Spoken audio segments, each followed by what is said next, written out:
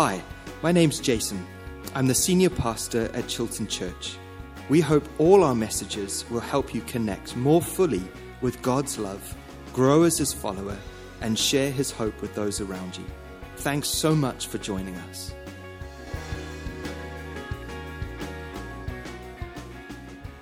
Oh man, okay. All right.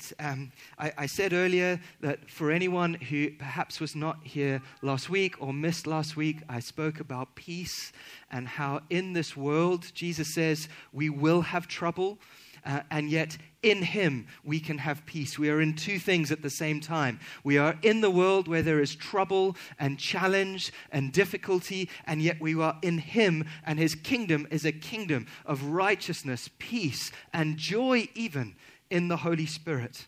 Not that we disengage from what is going on, but we engage with God so that we are able to rightly and best engage with what is going on around us. And so if you missed that, I'd love to encourage you to go online. We've got that up online and to listen to that from last week. Okay. At our recent church weekend away that I know many of you were at, we looked at the life and call of Isaiah, one of the great prophets of the Old Testament, and how in the midst of a season where Israel had largely rejected God, in the midst of a desperate national faithlessness, Isaiah encounters God.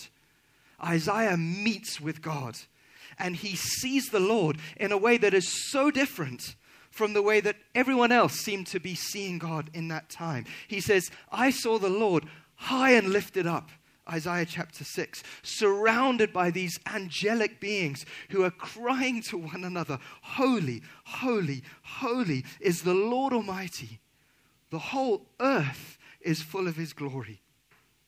At the sound of their voices, the doorposts and thresholds shook. Just this picture of the glory of God, heaven touching earth, as the glory of the Lord is engaged with Isaiah and revealed to Isaiah. And we see that as the people are despising God, Isaiah is seeing the Lord infinitely honorable, majestic, and glorious. Where the people are not worshiping God with reverence and respect, Isaiah is seeing that actually from heaven's perspective, the worship of God never ends. And in this moment of encountering the glory of God, Isaiah realizes two things. He realizes how desperately he needed God himself, how desperately his nation needed God. Needed God's grace and forgiveness and help, but he also realized how worthy God was of His full attention and respect and love and awe and worship and life. And Isaiah's response to God out of that is essentially, wow, God, you are my Lord. I give you my life. I am willing to follow you wherever you might send me. I will do whatever you call of me. Simply, you have to ask. It's amazing the difference, isn't it, between knowing about God and having met with God. Having heard about God and actually encountering the glory of God in the way that it changes us. It changes our hearts. It changes the focus of our lives. And it's almost, I'd love to ask you, in your life right now, what are you living for? What is it that is the central heart of your passion? Why are you living the way that you are living? This encounter with God resets, rejigs Isaiah's heart. Paul says in 2 Corinthians chapter 5, so we make it our goal, or we make it our ambition to please Him, to please Jesus, to please God. In the way that we're living. He's the center. He's the focus. What is your center? What is our focus? What is the treasure of our hearts? Matthew 6 says, where your treasure is, there your heart will be also. I was thinking about this. What is it that lights up our eyes? You know when you see it and your eyes light up and you just have that sense of passion and inward desire? What are the things that fill the gaps of your time? Where does your heart run when you're not busy with the unavoidable tasks of the day?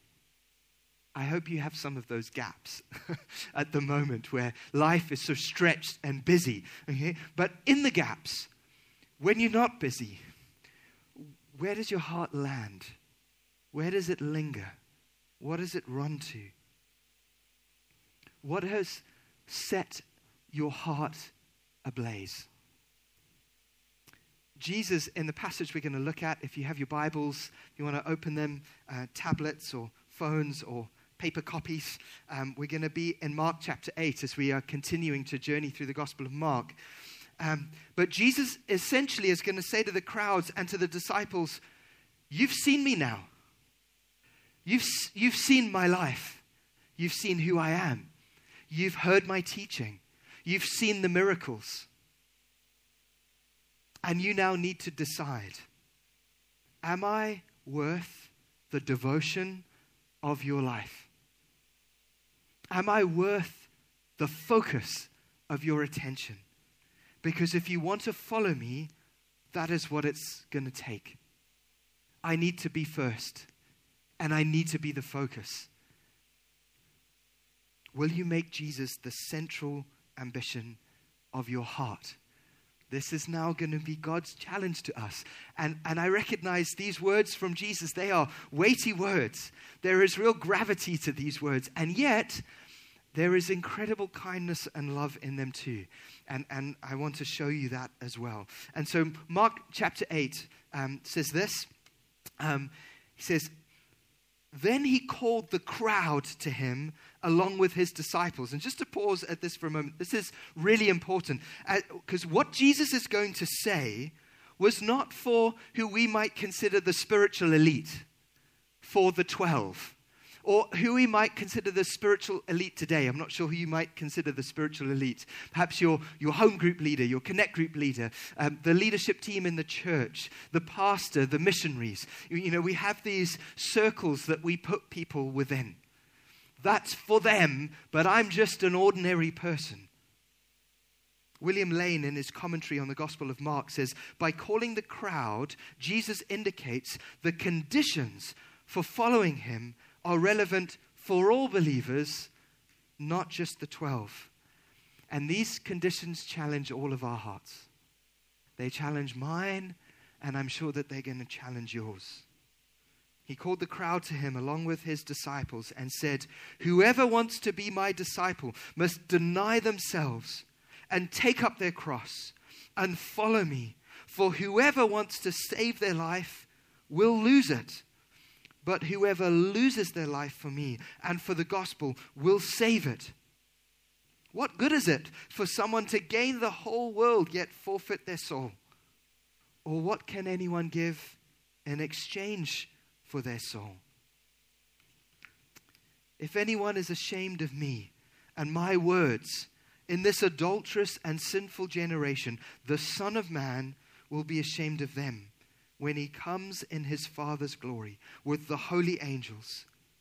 And he said to them, truly I tell you, some of you who are standing here will not taste death before they see that the kingdom of God has come with power. Has come with power. As I say, the words that we have here from Jesus, they are weighty words. But we mustn't miss God's kindness and love as he speaks them to us. It's a bit like this. I recognize this is perhaps a provocative example at the moment. It's a bit like you go to your doctor that you know and love and trust. Perhaps you have a doctor like that. Let's imagine that you do, if you don't. That you have a doctor that you know and you love and you trust. And they say to you, there's something that we need to do. And it's important. And I recognize it's going to be challenging. And then they go on to explain, but this is why you need to do it. These are the reasons it's so important. And not only that, if we do it, you can get better. And I want you to get better. I think this is the heart that Jesus shares this with us. There is a command, and it's followed by these 4 reasons that God gives us. And in the original language, each of these reasons begins with the same word that we would normally translate for or because. And so we have the command for because this is why, for because this is why, and this is why, and this is why. And you can see that Jesus is trying to impress on us the significance of this and why it's so beneficial for us to live like this. And so let me share with you first the command and then Jesus' reasons for doing it. Whoever wants to be my disciple must deny themselves, take up their cross and follow me. It begins with this desire. Do you desire to follow him? Do you want to be my disciple? And this is spoken to the crowd and to the disciples, and it's spoken to all of us, and it is amazingly inclusive. Whoever wants can have it, can follow God, a relationship with Jesus. It doesn't matter your background, it doesn't matter your social class, it doesn't matter your race or your gender or what you've done in the past. It is as inclusive as it could possibly be. Whoever wants to be my disciple is allowed. But this is what it's going to take. Do you want it? And the first thing that we see it's going to take is self-denial. Possibly, the most countercultural, perhaps the most emotionally offensive idea in our society today, I think. Everything in our culture says, you define yourself. You don't just have the right to do it, you should do it. You define yourself, and then you defend your sense of self, and then you follow the desires that are within yourself. That is how society operates today. And so to deny yourself for another person and for their life and for their mission and for their goals, I think is about as countercultural as Jesus gets in his teaching. It's a big request. He goes on to take up your cross. Now remember, Jesus hasn't been to the cross yet. And so as he speaks about this, when we speak about the cross as Christian people, we recognize that it was a place of torture and challenge. But for us, it also elicits emotions of thankfulness and hope because we know what Jesus has done for us on the cross. As he speaks these words to the crowds, they have nothing positive to associate with the idea of the cross. For them, the cross meant official opposition and punishment. It meant shame, it meant suffering, and it meant death. That's what the cross meant. And now, ourselves, at least our old self, if you're anything like me, wants nothing really to do with official opposition. We don't really like to be opposed en masse by other people. The self, myself, doesn't want shame, doesn't want suffering, definitely doesn't want death. And so we see the only way to take up our cross and follow Christ is to deny ourself. Because if we want to follow Jesus, we need to be able to walk where he walks and walk where he walked. And our hearts need to be able to say the same things that Jesus said. Do you remember the prayer? God, not my will, self-preservation, but your will. Even if that means loss, your will be done and not mine. Jesus models it for us. He doesn't ask us to do anything that he hasn't done himself. Jesus is saying, if you want to follow me, you need to be prepared to endure the things that I endured. Official opposition, shame, suffering, and even death. And you might be sitting there and thinking, or watching and listening online and think, well, why on earth would I want to do that? Why would we want to live like that? Why would we want to deny ourselves and take up a cross and face shame and suffering and death? That doesn't sound like an encouraging sermon at all, Jason, for the first one that we live stream on YouTube. No one's switched off yet. So why do we do it? And Jesus gives us 4 profound reasons that this is the best way to live. The first thing he says is this: this is actually what will save your life. This will save your life. For whoever wants to save their life will lose it, but whoever loses their life for me and the gospel will save it. And so in a sense, there are 2 lives that we have. There's the life that you can give yourself that at some point will end. And we are perhaps more aware of that at the moment than at any other time in our near history in this area. We are aware of the reality and the finality of death. And then there is the life that God can give you. That is an eternal life with Him that can never be taken away. And Jesus says, if you try to save your life, the life you can give yourself, you are going to lose it. And eventually, you will stand before God. We'll come to this in a moment.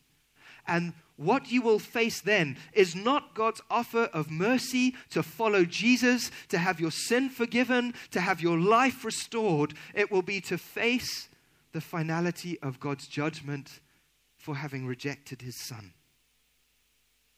But if you are willing to lose the life that you could give yourself to receive the life that He wants to give you, if you are willing to give up your life built on your own self-interests for Jesus and for the gospel, that is for the person because you love Him and you've seen He's worth it, and for His mission because you love it and you've seen that it's worth it, then He says, I will give you something that you can never lose, and your life will be saved. As famously said, he's no fool who gives up what he cannot keep to gain what he cannot lose. That's the first reason. This will save your life. Why deny yourself? Why take up your cross? Because actually, this is the way to life, and life with God forever. The second reason is this: because of the value of your soul. 4, why do this? Because what good is it for someone to gain the whole world and yet forfeit their soul? It's a rhetorical question. So why? What good is it to gain everything the self wants and yet lose your soul in the process? And the answer to the rhetorical question is, it is of no good. It is of no profit to gain everything that this world could give you if it means you lose your soul in the process. What is the worth of your eternal soul? Are your finances, your wealth, your privilege, are they worth the eternity of your soul? Is approval worth your soul as opposed to opposition? Is honor worth the eternity of your soul as opposed to shame in this world? Is comfort worth the eternity of your soul as opposed to suffering in this world? Is safety worth the eternity of your soul as opposed to death in this world? And Jesus' answer to the question is no. There is nothing in this world. You do not understand, Jesus says, how valuable your soul is. You do not understand the reality and gravity of the eternity of your soul. There is nothing that you can gain in this world that is worth more than that. Why live like this? Because you are so valuable. You are so valuable and so valuable to God. He does not want your life to be lost. The third reason is similar to it. Nothing you have could rescue your soul if you lost it. For what can anyone give in exchange for their soul? Another rhetorical question. What could you use to buy back your soul if it was taken away? Could power? Could you exert enough power, worldly power, to buy it back? Or wisdom, or fame, or wealth, or influence, or beauty, or privilege? John Piper soberingly puts it like this. He says, you cannot buy a soul out of hell. You cannot. Why deny yourself? Take up your cross and follow Jesus? Because there's nothing you could gain anyway in this world. There's nothing you could keep that you could use to rescue your soul if you lost it. And then the last reason is this.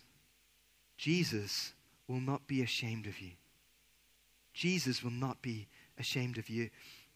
Why do this? Why live like this? Because anyone who is ashamed of me, Jesus says, and my words in this adulterous and sinful generation, the Son of Man will be ashamed of them when he comes in his Father's glory with the holy angels.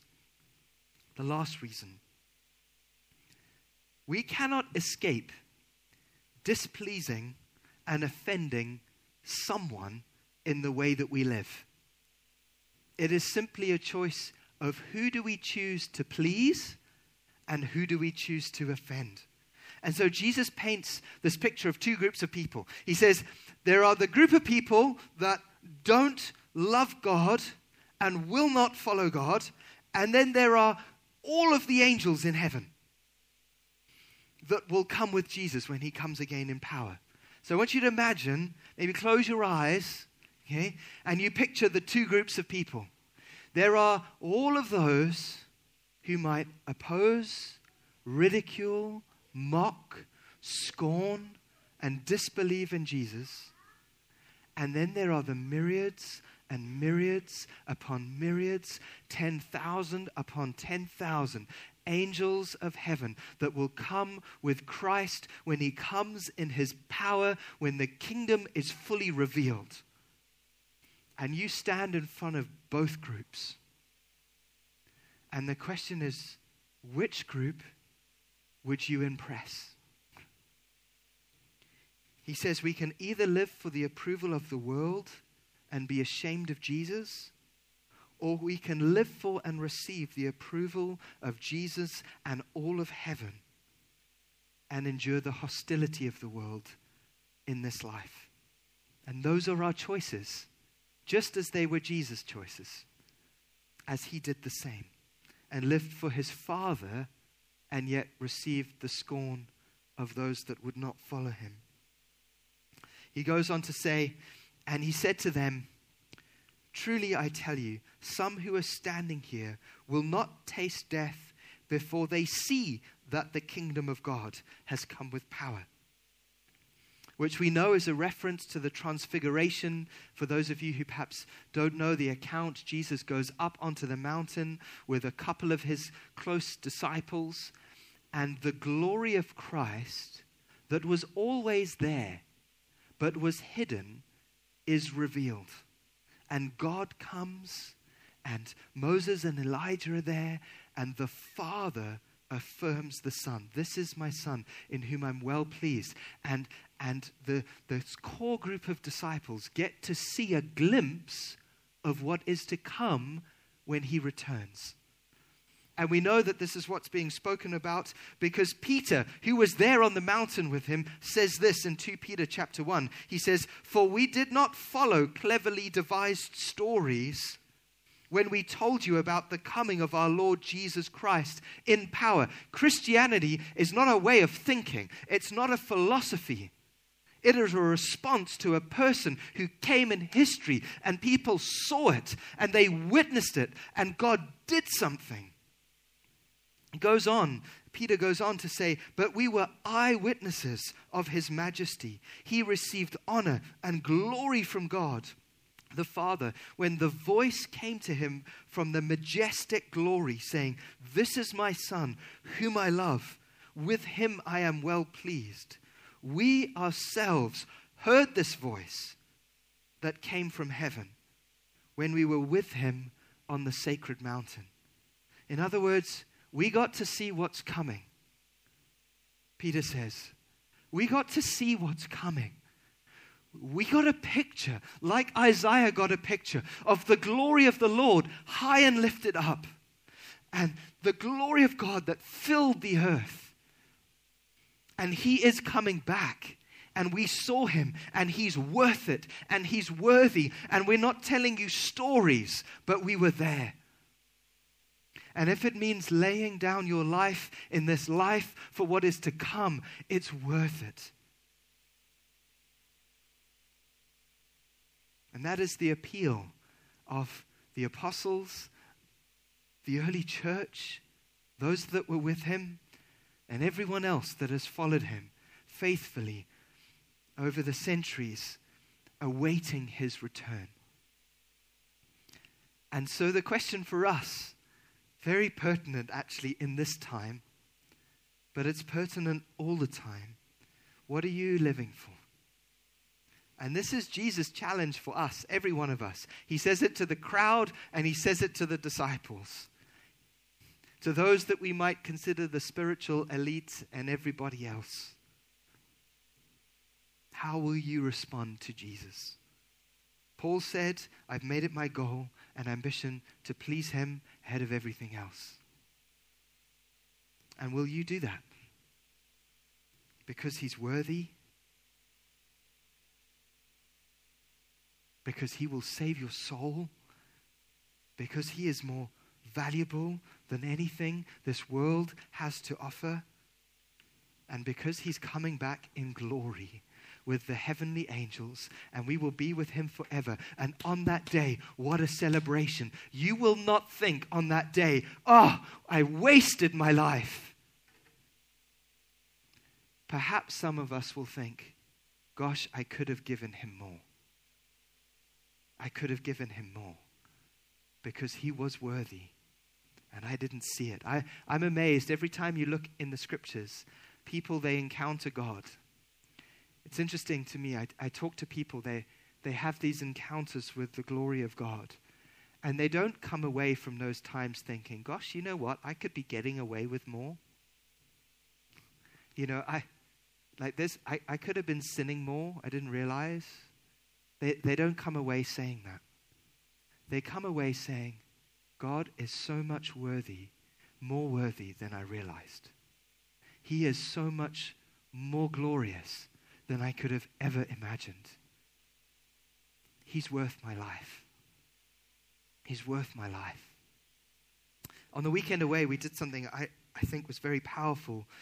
We tried to respond a bit like Isaiah. Isaiah responds to God and he says, God, I'll go. I will go. Send me. And God hasn't given him the assignment yet. He just says yes. His heart is yes before he knows what he's told to do. I think that's because he's understood how glorious God is and how worthy he is. And so I want to give us a moment, and perhaps those of you who are listening online, in our hearts, to say yes to God. We will follow. We don't know what that means. We can't. But we know you. And we've seen enough to know you worthy to follow. Does that ring true? And so perhaps you'd like to stand, who are here, and the team are kind of come up. They're going to lead us in a moment in a song. I've asked Jimmy if he'd be prepared just to play in the background as I pray for us. And I want to invite you in your heart. You know, he said this to the disciples and he said it to the crowd. I think that means this is a fresh challenge for those of us who know God and follow him, as well as perhaps those who don't. And it's very simple to choose to follow God. It's challenging to live it. It's very simple to choose it. What we say is, God, we recognize we need you. I need your grace. I need your forgiveness. And I choose to follow you the way you've told me to follow. And so in your hearts, perhaps, maybe you imagine Jesus standing before you And he says to you, very personally, he comes to you and he says, do you want to follow me?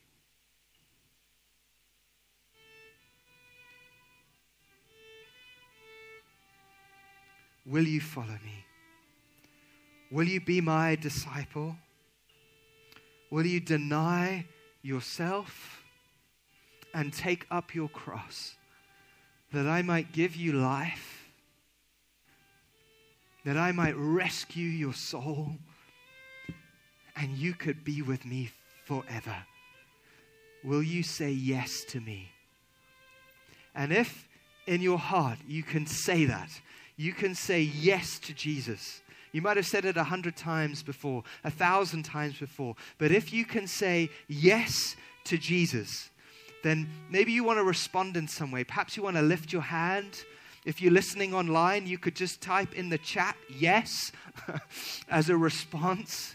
You know, however you feel, you want to respond to that. Lord, we choose today to say yes to our Lord, yes to our Savior, and yes to our God. We say, yes, you are worthy. Yes, you are worthy of our lives. You are worthy to be followed. We trust you. We choose you. And we ask for your help and your strength. I pray, Holy Spirit, come and fill us afresh with your power, with a steadfast heart. God, you promise us to put a new spirit within us and a new heart in us, that you might move us to follow you and be obedient to you. God, we ask for that. In Jesus' name we pray. Thanks for listening. If you'd like to find out more about the church and how to connect with us in person or online, wherever you are, please visit our website at www.chiltonchurch.org.uk.